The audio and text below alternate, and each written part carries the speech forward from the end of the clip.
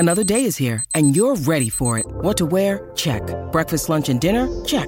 Planning for what's next and how to save for it? That's where Bank of America can help. For your financial to-dos, Bank of America has experts ready to help get you closer to your goals. Get started at one of our local financial centers or 24/7 in our mobile banking app. Find a location near you at bankofamerica.com/talktous. What would you like the power to do? Mobile banking requires downloading the app and is only available for select devices. Message and data rates may apply. Bank of America N.A., member FDIC. Yeah, welcome back to the Global Game. Adam Peacock and Adam Kwasnik with you here. We're going to run through our best 11 from the 2022 FIFA World Cup. Just before we do, Quaz, just a reminder of the 2018 team and how things changed. So it's Lloris, Trippier, Varane, Lovren, Ashley Young was the left back, Paulinho, Modric, Hazard, Griezmann, Neymar and Mbappe up front. That was the best 11 from the World Cup. So, wow, Ashley Young at left back. That was that stood out on that one, but it's a pretty good front four. Do you want to go first, mate, or should we put it on Alex first up to go? What do you reckon, mate? I'm happy to get it out of the way. Go for it. I've sort of put this team together based on what I've seen and the impact that these players have had at the World Cup. There's some. You could argue some left field decisions here, but from what I've seen and impact for their country and at the World Cup is what I've based it on. So I've gone Livakovic in goals. I've gone a back four of Kawunda, Suta, Saiz from Morocco, and Aki as a back four. Mm-hmm. I've gone Kovacic and Modric as the two holders. I've gone Ziyech, Mbappe, and Messi as my attacking midfielders, and I've gone Richarlison as the lone number 9. Okay, fair enough. Yep. No arguments there. So the 4-2-3-1, huh? Yeah, well, that system, is very fond to me. Obviously, under Graham Arnold, we won a championship with that system, and I was looking at the list that the Maestro put through to us, and obviously you've added to it. But I think 4-2-3-1 suits those players. Yeah, I've quickly done mine because I didn't do my homework, did I? And I got into the thing. But Alex, he's so well prepared, producer Alex, that he's given us a longer list to go, and then that gets the mind going. And I've actually added 3 to the longer list and put them straight in the team. So ignored the note. Do you want to go, Alex, or do you want me to have a crack? I'll stick through if that's all right. I've gone a 4-4-2 with a diamond. Oh, I think it's been the Arnie went that as well at stages in your championship run, didn't he? Quaz? System at the club, yeah. Yeah. Interesting. Yeah, well, so we're going another Arnie system here. So I've got Livakovic in goal. Yeah. My fullbacks are Hakimi and Josip Juranovic, who's been coming in. Yep. It sounds like Angie's going to lose him at Celtic. Van Dijk and Roman Saiz are my centre halves. Yeah.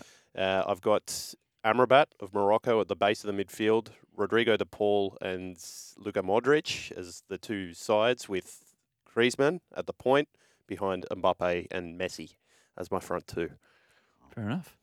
Okay. Oh, who's your manager, by the way? Yes, manager as well as Scaloni. He's been fantastic. Quaz? Yeah, I'd have to go Scaloni as well. Yeah, I've got Scaloni too as the manager. So unanimous. I've got Livakovic as the goalkeeper, especially if it goes to penalty shootouts. I've gone a 3-4-3 because I wasn't sure about the left-back position. So, you know what? I just bombed it. If you don't have the cattle, Quaz, to play a certain system, you change the system, correct? You Absolutely. Just don't. You're not wedded to the 4-3-3. Well, Scaloni's your manager. We've been told. Yeah, Scaloni, exactly. he'll change it 4 Moving times around. in the game.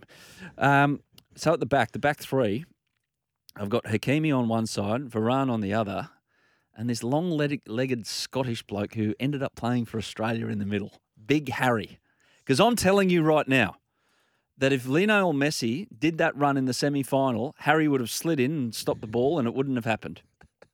And he would have got Messi as well. He would have got Messi, exactly. And probably picked up, no, exactly. So I got Harry in there. It's completely biased and it's not going to happen. He's not going to be named in the best 11, but hey, this is our best 11 in Australia, so stuff the world. Midfielders, I've put 4 in midfield. So I've got Rabiot, Brozovic at the base, so he can just run around all day. He can run 25 Ks in the game and smash his own record after, what was it, 17 Ks in one game or something like that? In the extra time. 120. 17. So Brozovic, Rabiot, Lucas Paqueta, and Griezmann just in front as well. So it's almost like a diamond little This is very midfield there. Dutch 70s. Yeah, it's just, hey, Yeah, maybe people might accuse me of being on some of the Dutch product in the 70s, sitting in one of those Amsterdam cafes if they hear my front three as well. And the front three, I've got Messi and Mbappe either side of Alvarez. So Alvarez can run around like an idiot, like Brozovic, and then the other two can just score all the goals, basically. What do you reckon, Quaz? I don't mind that at all, mate. Both yours and the Maestro's lineups are very, very, very good. And, I've got Suter in there as well, mate. I think he had a great tournament. And, back three, back four, I think you need to have him in there. Where would you, say if Harry did move in January, where would you like to see him go? Give us maybe a club as well that you wouldn't mind seeing him end up at if he was to leave Stoke and Stoke were to sell. I guess, I'd love to see him, challenged, in the best league or, arguably the best league in the world and most entertaining anyway, and that's the Premier League. As to a club, you'd love to see him, I remember the days, the likes of Lucas Neal that at West Ham, they're sort of, punching well above their weight, Europa League and what have you. So I'd love to see him at a club like that, not a low club or a club fighting for relegation, a club that's comfortable and that he's fighting for European, positions next year. So I think he deserves that. I know it is only a World Cup. It's only a handful of games, but he's definitely on the radar now amongst many managers, I'm sure. You know where I'd like to see him end up if they get promoted, and they're going really well at the moment. And I know this will sound crazy, and he might be above this right now, but Burnley. Now, under Vincent Kompany, they have totally changed the way that they play. They've turned from Sean Dyche AC/DC football, just whack it long and like get involved and second balls and all that, which is a little simplistic. They tried to play a little bit sometimes, but now they've turned into Kompany's taken the Manchester City blueprint to Burnley, and they're trying to play. So if they get promoted, and they could be one of those teams that kind of do well in their first year of promotion, Harry suits that. Harry can be physical, but he's got some talent on the ball. So, he's got options, of course. That's the main thing. Yeah, I think so. And, that's a great shout as well. Burnley, obviously, Kompany coming in and changing things dramatically. And what was impressive for Harry Suter for me was, his ability on the ball. He could start, certain plays. You weren't reliant on the other central defender or someone else starting to play. He could have the ball at his feet and he could play a penetrating pass. He could, there's some big diags as well out to Lecky. He has that in his locker, which was fantastic to see. You're listening to The Global Game on SEN, be it through the podcast or on the radio. We're back in a moment to have a little A-League Sunday preview as well from the A-League men's. Back soon.